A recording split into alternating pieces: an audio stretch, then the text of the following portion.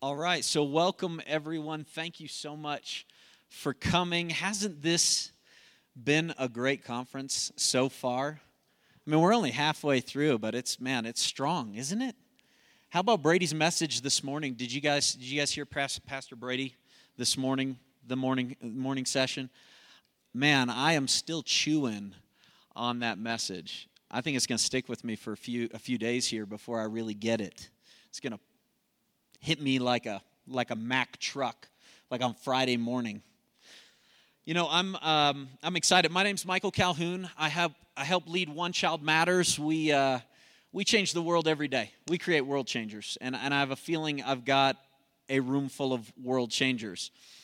With an app session or a breakout session title like "Changing the World for One Changes Everything."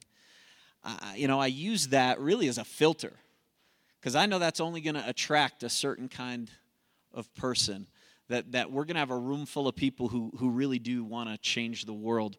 Just to tell you a little bit about me before we jump in, I have the privilege of helping to lead One Child Matters, which is an organization that rescues children from poverty. We serve about 40,000 children around the world. We're in 15 countries. And when I say we create world changers, I mean these children are world changers. You know, there's a God-given potential and a destiny in each and every one of them that we get the privilege of helping to unlock. But we don't do it alone. Here's the best part. We create world changers over here too, because we connect one person with one child, and we create this really, really powerful personal ministry, this unique opportunity for us to be the kingdom of God, the reflection of our Father's heart, to a child who is born into a circumstance that says, your life is meaningless. And so when we say one child matters, we really believe that. And when we say that changing the world for one changes everything, we really believe that. So let's just start there. Let's start with that thought for a second. And just so you know, I'm not a preacher. I don't have a brilliant 3-point sermon, and I'm not going to unpack it like that. I just want to have a conversation with you today. Is that okay? Can we just have a conversation, a little heart to heart? That's why I needed you to press in so that we could feel more like it's just us talking. I want to share a little story with you. I don't know if you'll believe this, okay? But 1 year ago yesterday, I was summiting Mount Kilimanjaro. And I'm looking around the room and I'm seeing these faces and I'm thinking, there's some people who are like, wow, that's awesome. I'm seeing some faces that are looking at me going, I don't know why this guy would start his breakout session with one big lie. There's no way that guy climbed Mount Kilimanjaro. For those of you who aren't familiar, Mount Kilimanjaro is one of the 7 peaks of the world, like the big deal, like your Everest and all that, and then Kilimanjaro's in there. It's 19,341 feet. How many of you are from Colorado? All right. I'm from Colorado. It's my family right there. How many of you are from somewhere else that doesn't have mountains? Oh, well, kind of, sort of, a little bit of, okay. So if we all looked over here at Pikes Peak, that's 14,000 feet. So 19,341 feet is like, take a third of that mountain and then pile it on top. I climbed that. And now everybody in the room's like, no way. So I brought proof. Can we show some proof? Oh, it's there. Look at that. Okay, so that's me, believe it or not. Yeah, and you're going, yeah, that kind of shot could be anybody. Okay, let's get a little closer. So I want to tell you a little story from my time on Kilimanjaro. Okay, there's me. You can see kind of the chubby cheeks right there. That was one of the coolest experiences of my life. And last night I was reflecting on it and actually decided just to throw it in at the beginning of the session and share something with you guys. Just decided to do that last night while I was reflecting on wow, it's been a year. We had a group of world changers come with us to climb Mount Kilimanjaro. We had 23 of us. And every single one of us climbed for one child. And we went and met that child living in poverty there in Africa. And we looked in their eyes and we said, you know what? I'm going to conquer a mountain for you because we know you can conquer the mountain that you face. And so we all climbed together, and I want to share something personal from that trip with you. I haven't even really had the opportunity to share it with too many people, but on that trip, day one, we're getting going. I'm amped. I'm excited. And I'm thinking day one's easy. It's a 5-day climb to the summit, and then 2 days back down. So the first day, I'm thinking this is just excitement, adrenaline, and it's going to be easy. The hard stuff is like day 3, 4, 5. And, I was an athlete. Was being the key word. I was an athlete, and, I actually have some knee injuries from back in the day, and they'll give me a little hard time every once in a while.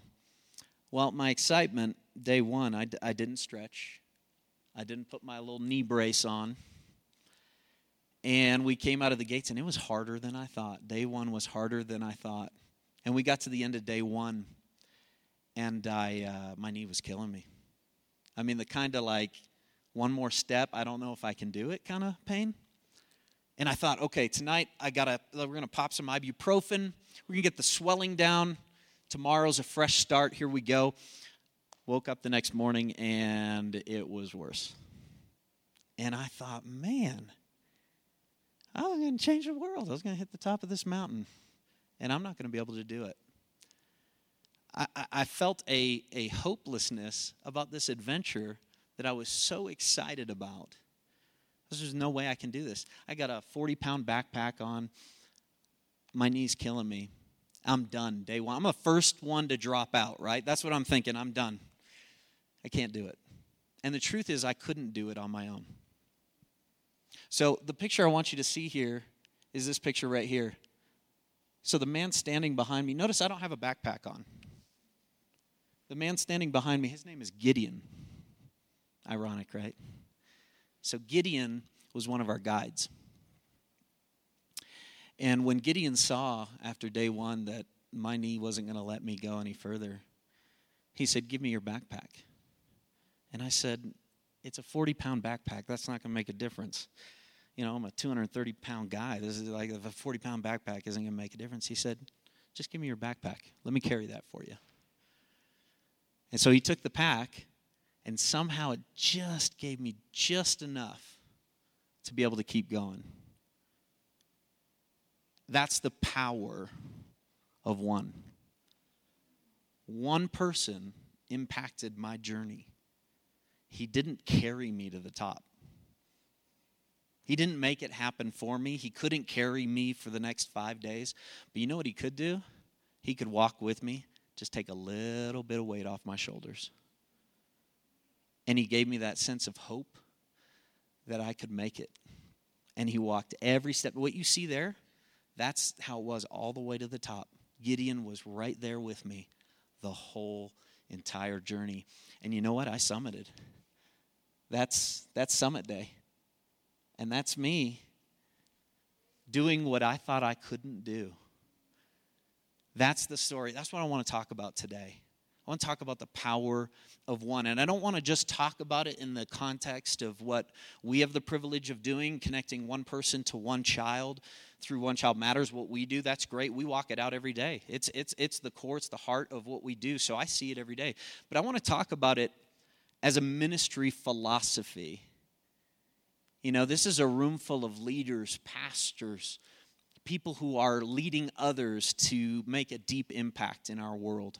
So I want you guys, I want to challenge you with this thought as a ministry philosophy today. Is it any accident that God chose to send his only begotten son? That's the gospel story, right? That's the central point of it all. He sent one. I could even go a step further and say he sent a child. That's how the whole redemption plan started, with one child. That right there is a powerful thought. We could spend some time with that, but I just want to focus on that for a second, the idea that God sent his only son. And is it any accident that if you look at the big picture of the gospel story, really it's about a one-to-one relationship with our Heavenly Father? Once again, it's personal. You see, throughout Scripture, we see a common theme. We see that our God knows us, that he knows the number of hairs on our head. He knows our name. It's personal. I don't think that stuff's by accident. So that's the thought I want to unpack with you today. I want to talk about the power of one. I want to talk about how that really is the heart of Jesus, the heart of our Father,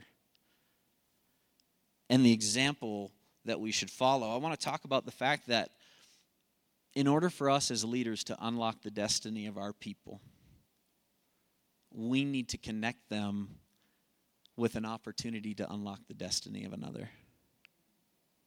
So I want to spend time on that. Let me show you a picture of somebody here. This is Sambeth. So this picture was taken just this summer. I had the opportunity to meet Sambeth here in the United States, but she was actually a graduate of our child sponsorship program. Now, she was over here in the United States doing some intern work, learning, growing, because she's currently studying to be a doctor. So her story started in Cambodia. And I just want, let me give you an idea of how tremendous this moment is. Because you look at her and you see a successful young woman. I tell you, she's in medical school, going to be a doctor.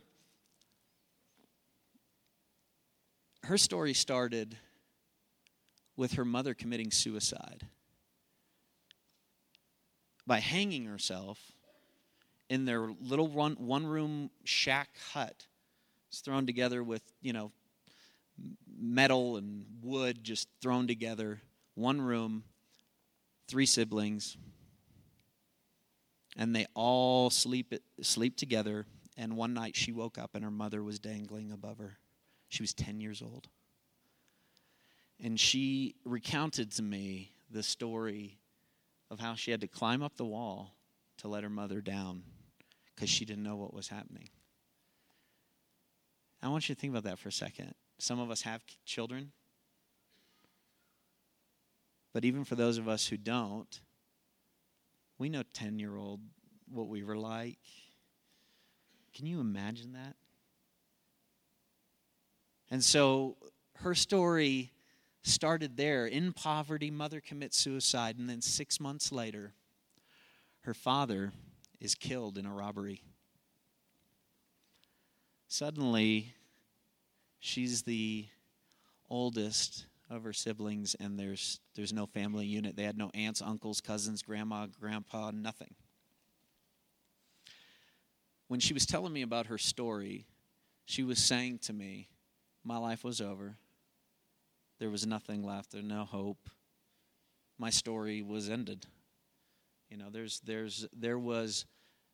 They thought they were worthless. And so here these children are scrounging around on their own in this village just trying to make it. And so the chief of the village says, we got to find somewhere for them to be. And they had heard about the One Child Matters program nearby. And they brought them to us. And that's when her story changed. And she was connected to a sponsor. She was connected to one person who, like Gideon in my story, came alongside her, didn't solve all her problems, didn't take them all away, didn't remove her from her situation, loved on her and walked it out with her. And so she graduated high school, valedictorian, I will add. She went on to college and is now in medical school. And do you know what her dream is today? It's to go back to the same village she came from and to open a medical clinic for poor children who can't get medical treatment the same way. That's what she's going to do with her medical degree. Is that amazing? I asked her when we were sitting there, and she's unpacking this, and I'm bawling my face out because I'm overly emotional about this kind of stuff of a tender heart, and I'm crying and trying to get questions out. One of the questions I asked her is, "What does your name mean?" It's messing me up right now. Just think about it. Her name means treasure.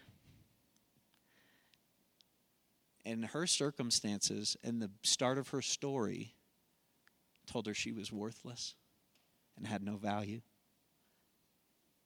And somebody came alongside her and actually fulfilled her destiny with her and showed her that she is a treasure. That's the power of one. So when we think about that as leaders, I think it's important that our people know that although few of us can change the world, right? It's a lot. It's big. There are a lot of problems out there. Every single one of us can change the world for one. We all have that power. We just need to do it. There's something I refer to as the ripple effect. When we focus on the one, we can create this ripple. And it's a tiny ripple at first. You've seen it. A raindrop falls into a puddle, and you see it, right? Or you throw a rock into a lake, and you see it. And it starts really small. But if you watch that ripple, it continues to grow. And it moves out, and it moves out, and it moves out. And anything that's in its path gets touched, doesn't it? I believe that's what we do when we engage with the one, when we connect. It's that ripple effect. One of the things that I think as a leader in ministry can be really challenging is our people have a tendency to store up their greatness. Have you ever experienced that? Where we're holding on to, we're waiting for that big moment. We're waiting for Billy Graham to hand us the microphone and bring us onto his stage, and it's like I'm saving it all up, I'm storing it all up, then I let it loose, right?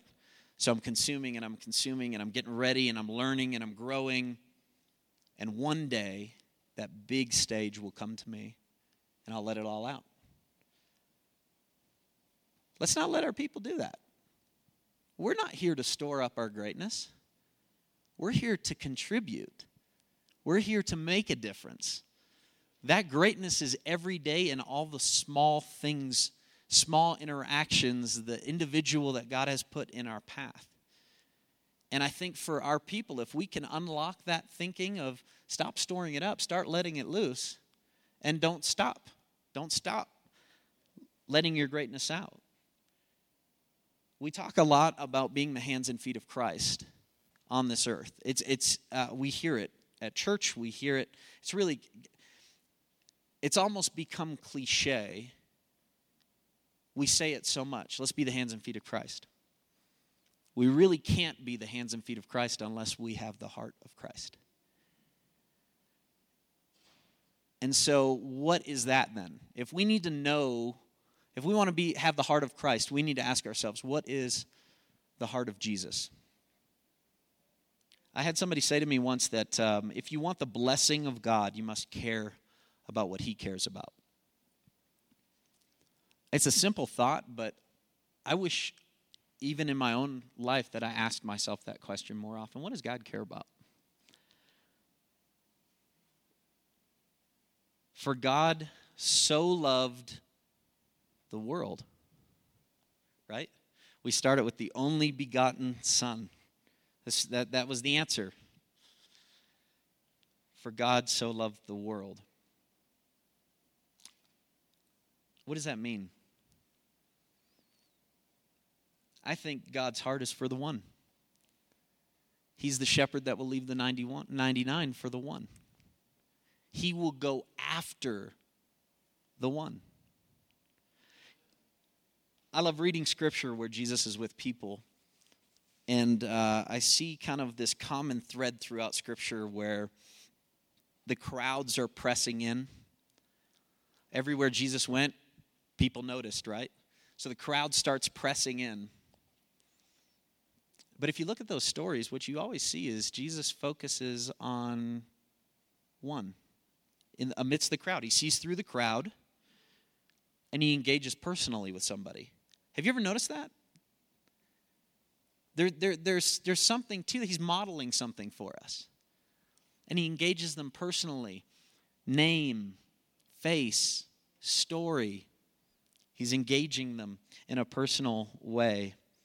His outreach was always personal.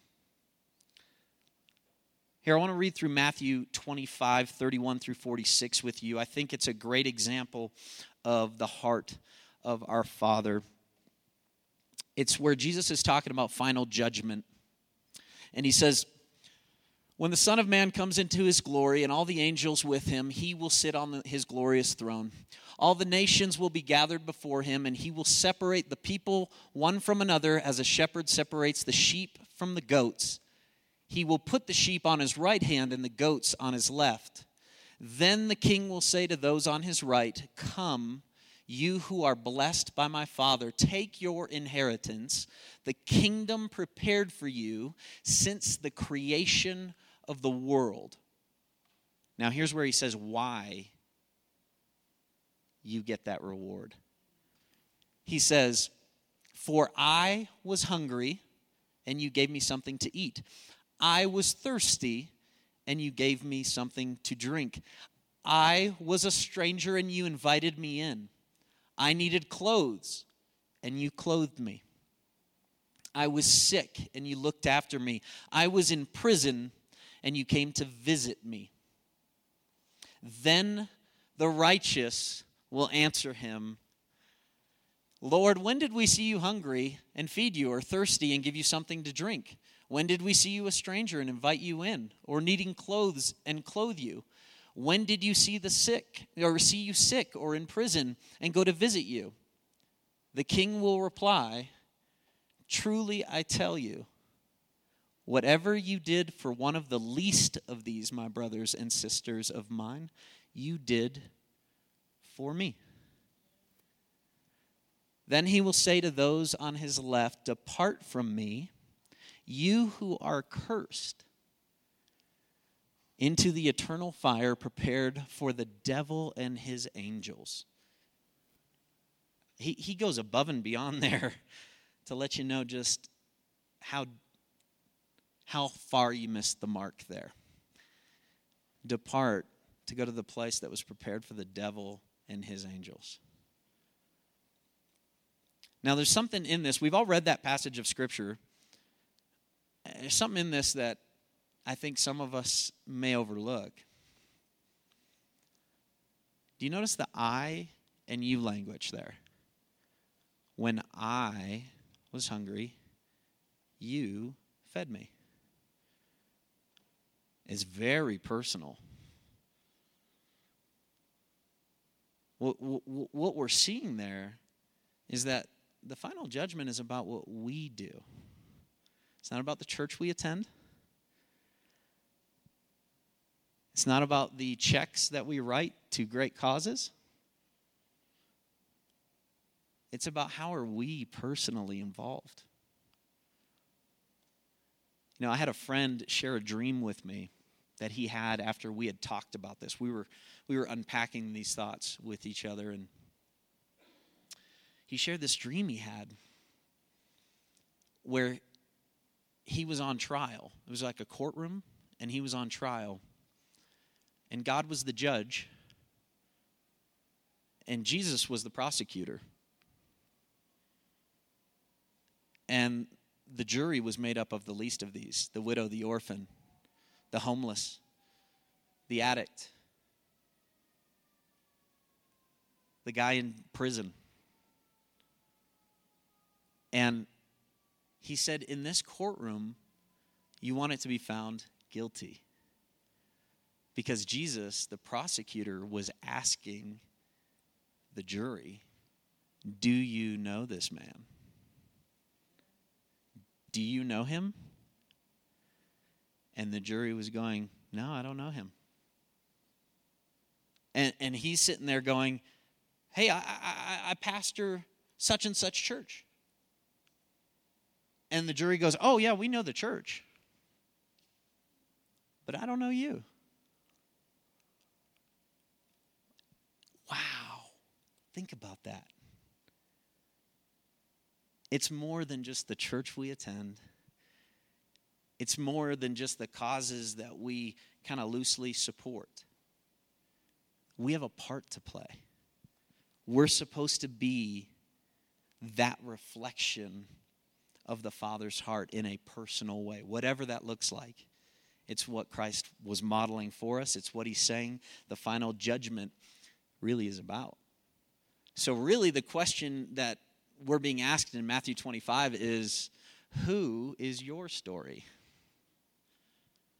And when you frame it that way, it kind of changes it a little bit. Can I answer that really easily? Can I give you a name of whose story I'm a part of? I can tell you all about my story. I know the details of that story. But it really, really shouldn't stop there, right? So we want to challenge our people. We want to lead our people to a place where that's the question they're ready to answer. Oh, I can tell you whose story I'm a part of. You know, Benjamin Franklin said, I love this quote. He said, "A man wrapped up in himself is a very small bundle." And I think that's true in a lot of ways, true of our culture. We're very, very self-centered. Really, that's the most rampant sin in our culture today, is our self-centeredness, especially Western culture. In a way, I think this is a challenge to us as leaders to rescue our people from themselves. You know, Jesus was a will-be kind of guy. He never looked at somebody as they were, their current state. If you notice when he spoke to them, he always spoke to who they're becoming, the journey they're on. He saw their destiny despite the circumstances. You could think of it as a search and rescue mission, really. He was on a grand search and rescue mission, and he knew who he was looking for. That's what we are. We are the search and rescue mission continued. The church, the big C, talking the church collectively. We are that search and rescue mission.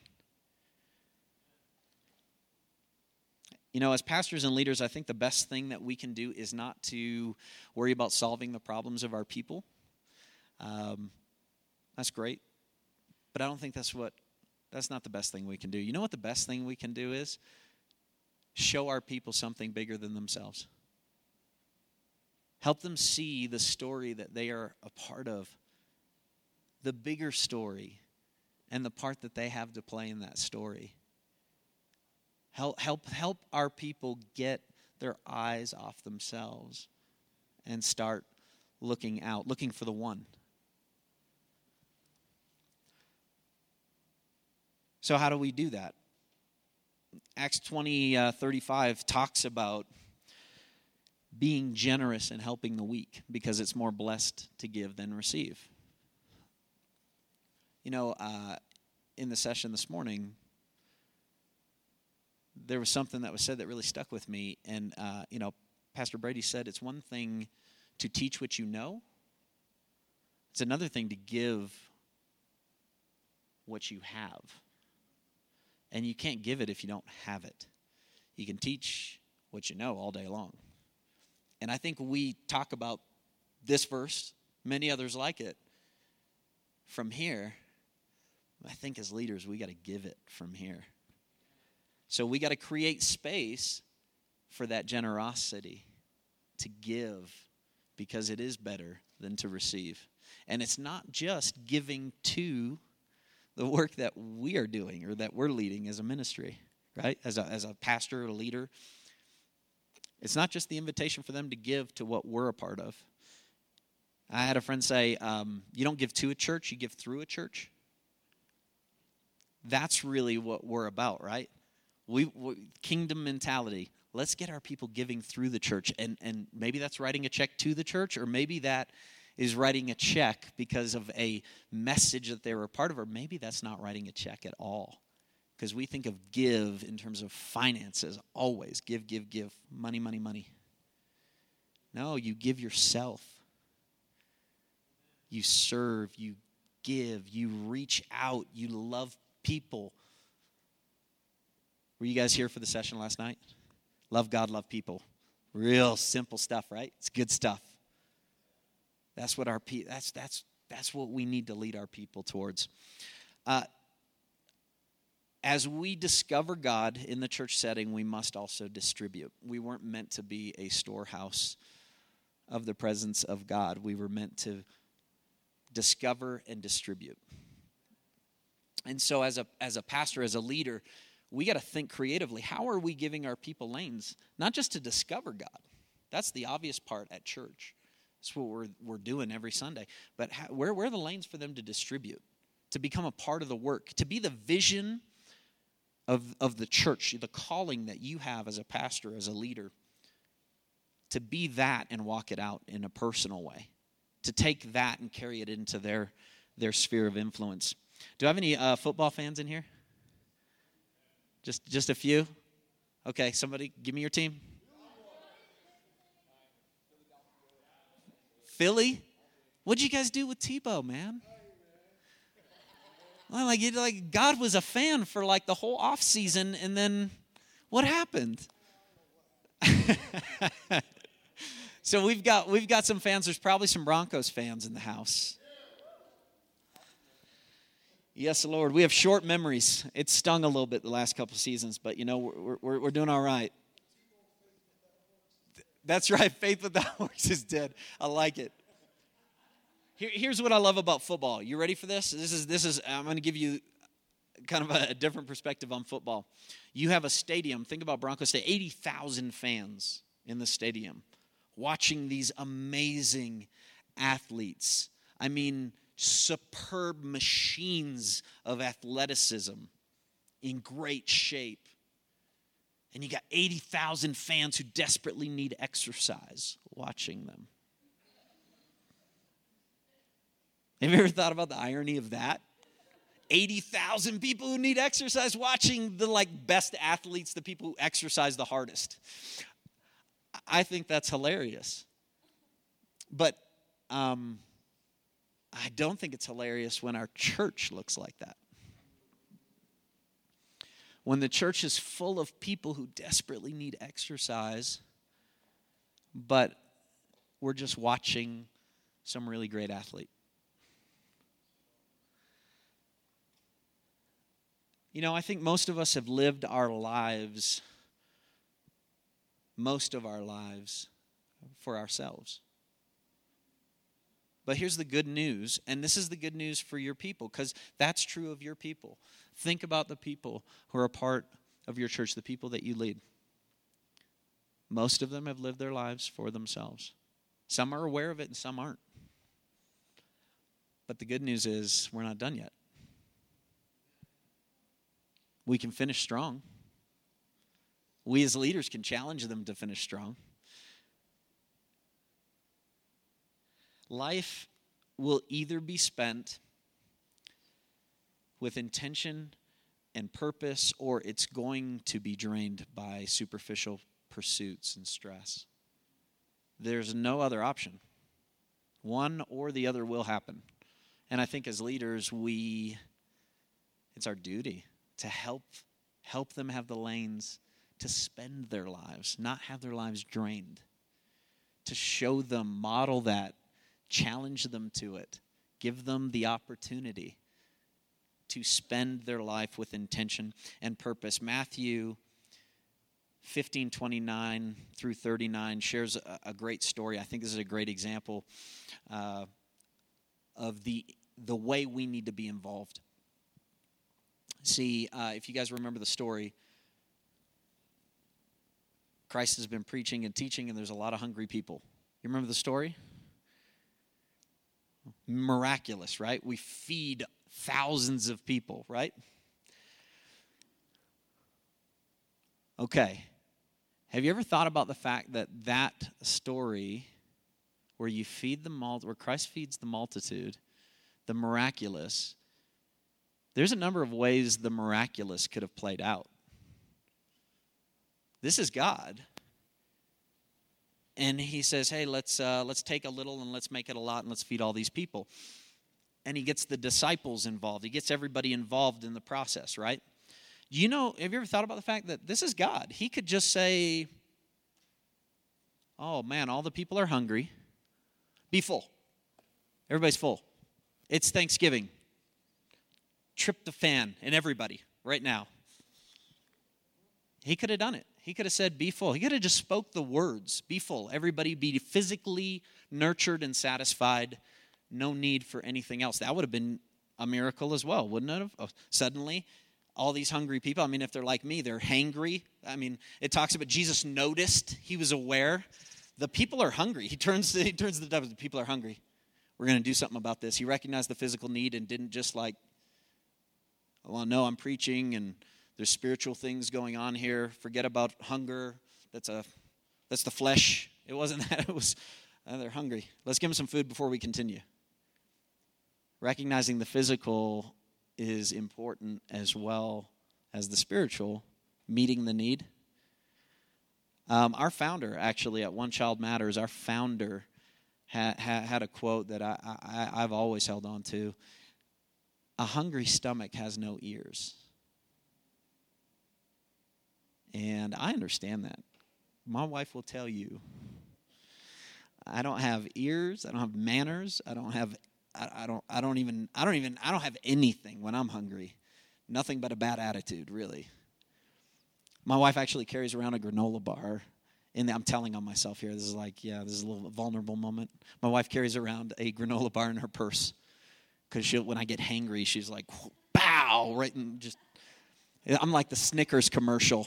I really am. I'm that guy. First time I saw that, I was like, that's about me. It's like a biography. But Jesus looked at the situation and he didn't just say, be full. He didn't take away the physical need. He didn't remove it. He met it. And the way he chose to meet it was to involve his people. Let them be the mechanism by which that need was met. There is something in that for us as leaders. See, I think Jesus wants us to be as close to the need as possible. I think that's where the sweet spot is. When we're close to the need. I think that's where we find our identity. I think that's where we know who he is. And in that, we can know who we are. And only in that can we know who we are. So when you think of a heartbeat, it flows in and out, right? It can't just flow in endlessly. It's got to go out. You can't just consume. Can't consume. You got to give. It's got to go both directions. I think that's the heart of God. So your people need to know a couple of things. One, they need to know that there is something about them that is very, very unique. That nobody else possesses. And that God designed it that way. And they also need to know that there is something that they possess that can bless someone else. Something inside of their story will do something for somebody else that nothing else can. There's a power in seeing how your story can be the mechanism by which God works on this earth. There's a power in that. We all know Mark 8:34-36. Deny yourself, lose your life. If you lose we know the scripture, right? So let's talk about what that means. Well, it means calling people to difficulty voluntarily. It's just not. We love to talk about our difficulty. Man, it's been a rough week. We didn't volunteer for that. That happens, right? But you know what? We as Christians are called to volunteer difficulty. We know life's not going to be easy. Jesus never promised that. But, really, Christ invited us into difficulty. We need to be set free from ourselves. This is at the very core of the gospel. We talk about compassion in ministry a lot. We use that word compassion. That word actually means to co-suffer. It's not just like feeling bad. When it says that Christ was moved with compassion, it's not saying he felt bad. It was saying he was co-suffering. He wanted to step in and join the journey, walk alongside. See, compassion is not a feeling, it's an action. And we throw it around like it's a feeling. There is no compassion without action. So what do? Okay, as leaders, so we've talked about it, we've set it up. I think everybody in the room right now is going, yes, we need to reach out to the one. We need to make a difference. We need to challenge our people to become the mechanism for Christ's work on this earth, the redemptive work on this earth. So let me give you 4 things. Can I give you 4 things I think we need to do? This is how we build a culture of changing the world for one. I challenge you to be a church that prioritizes those who will be over those who already are. Be the church that is on that search and rescue mission. And when you are building your programs and your outreaches and your culture as a church, I want you to think about that. Think about the person who isn't there yet. Number two, I want us to be the church that is built on the sacrifices of many rather than the gifts of a few. Like that football analogy. We don't want to build our churches on the talent of a couple of people. We want to build our churches on the sacrifice of all of us together, co-suffering, impacting our world, reaching the person who's not there yet. We're called to live out a costly Christianity, a compassionate Christianity, and a courageous Christianity. And I know sometimes we get it mixed up because we don't all have the same spiritual gifts. We're created differently. But you know what? We all have the same responsibility. There's a difference between our giftings and our responsibilities as Christ followers. That's why Matthew 25 spoke to all of us. I, you. It's not like, well, if your gift is hospitality, then you need to be the guy who turns around and introduces yourself to the first-time visitor. No, it's all of our responsibility to love on people. Number 3, be a church that lives life to store up treasures in heaven. Matthew 6:19 talks about where your treasure is, there your heart will be also.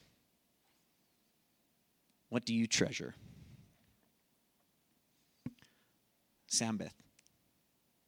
Treasure. Treasure the one. You know, I had a friend tell me once that you can't take it all with you, but you sure can send it all ahead. Have you ever heard that? I like that. Let's be the church that sends it all ahead. Let's store up our treasures in heaven.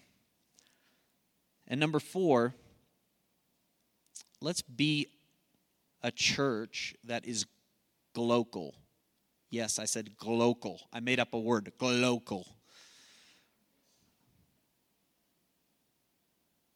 Global and local, right? You may have heard that before. That's a philosophy that Christ gave us. That was a command. If you want to grow your church, you have to care about more than your church. Oh, man, that was good. That's tweetable. I'm going to tweet that. God so loved the world. Did you know that the Bible has more than 250 verses about God's love for the nations? He repeated it a few times just in case we missed it. 250 verses about God's love for the nations. Acts 1:8 is right before the ascendance, right? So Christ is like, okay, guys, I'm taking off. I'm gonna give you one last thing. Which for me, when you read that, you're going, okay, last thing he's saying might be a little important. Let's lean in. What is he saying?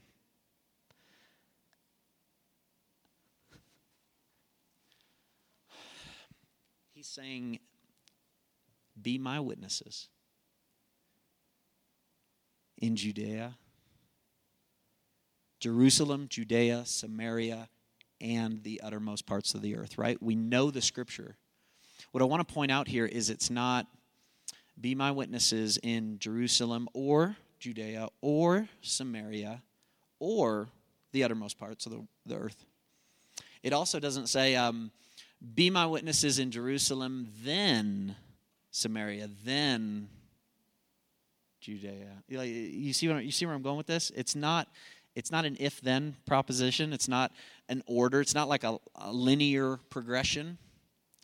It's an all of. He says, and this is what his command is. Be my witnesses everywhere. Everywhere.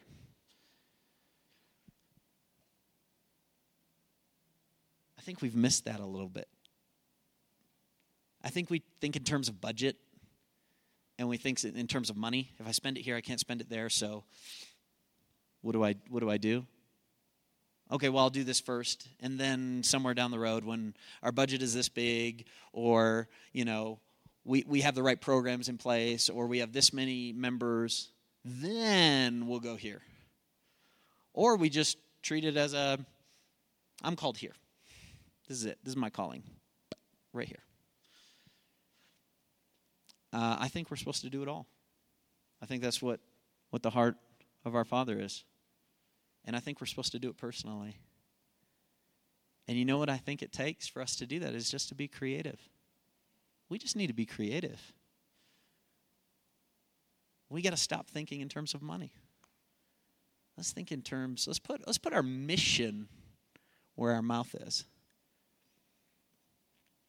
Let's be that reflection of Christ. In closing, let me share one of my favorite quotes with you guys. I think it captures really what I've wanted to share with you today. It says, I believe in person to person. Every person is Christ for me. And since there is only one Jesus, that person is the one person in the entire world at this moment. That's Mother Teresa. See, Mother Teresa made a bit of an impact on this world, didn't she? I would say she qualifies as a world changer. And you know what's cool about Mother Teresa? It's not just the church that thinks she's a world changer. Her impact rippled out far beyond the church. And it's because she went after the one. And I love that thinking. What if we, as a church, as leaders, what if we challenged our people? What if we led our people in such a way that we would all live our lives with that thought?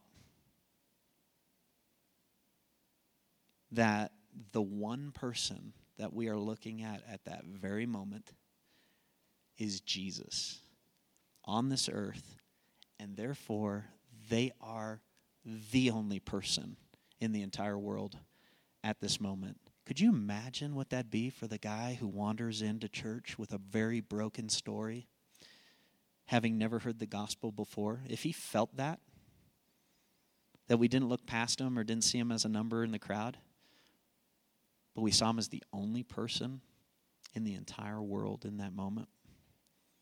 what would that do? And how would that please the heart of our Heavenly Father? Can I pray for you?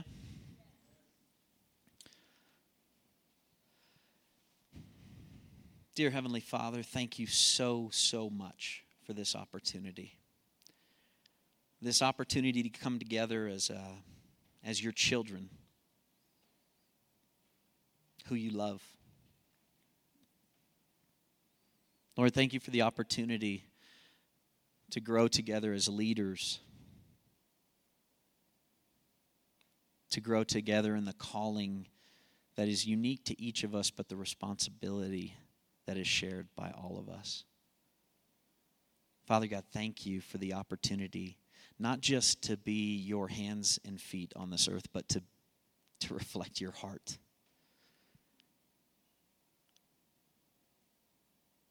God, I ask that you would just take the things that you have shared with our hearts today. Lord, may they go deep. May they take root. Will you water them? Will you have it grow? Not so we can consume, but so we can distribute. That it would be in and out. And Father God, help us to be the leaders and the church, the Big C church, your bride that will go after the one. Thank you for New Life. Thank you for the New Life Conference. Thank you for all of the great truth that you have brought just for us, because you know our name, you know our face, you know our story, you know the number of hairs on our head, and you love us so much. Thank you. Help us, Lord, to change the world together. In Jesus' name, amen. Thank you guys for coming.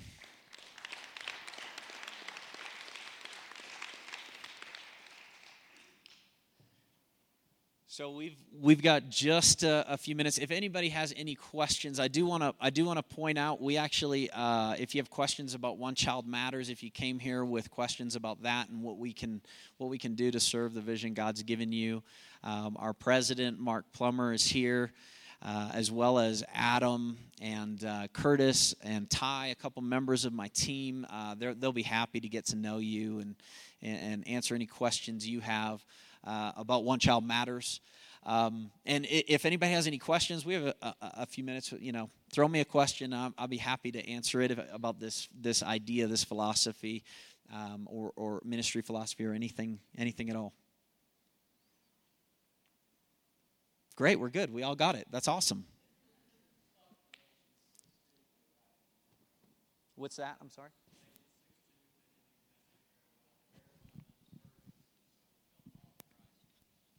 You're preaching. So I want you to. I thought Galatians 6:2 fit perfect with your message. Bear one another burdens and so fulfill the law of Christ. It's not only just one child, but I love what Mother Teresa said. It's whoever you're with at that moment.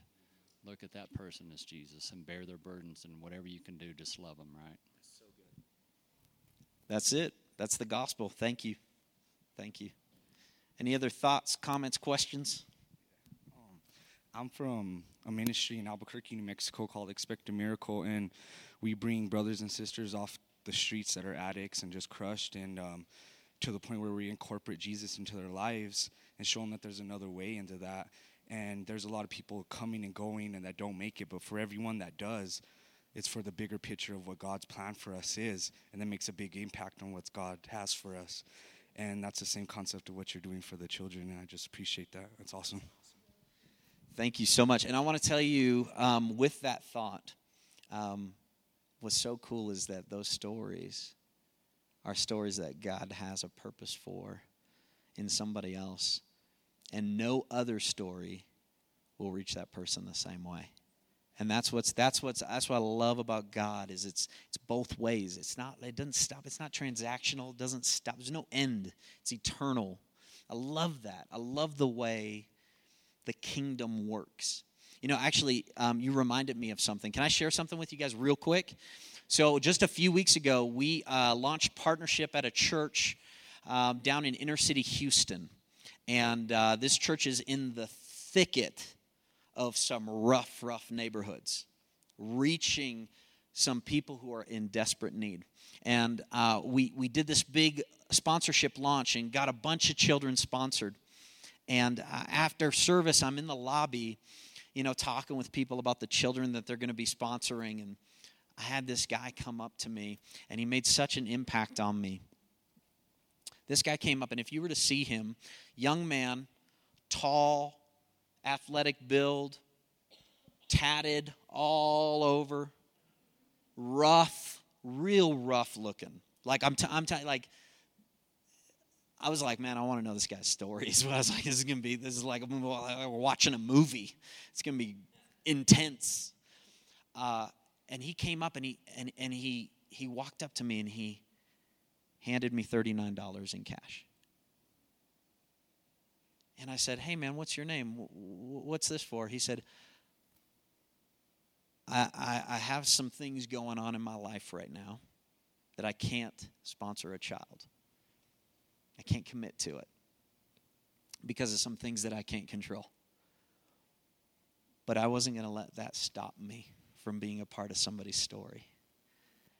And I wanted to give you $39 to pay for 1 month of sponsorship for one of these children, somebody who's not sponsored. And my heart was so deeply moved in that moment because I could tell that $39 represented such a huge sacrifice for him. And he was so full of joy as he handed me this $39.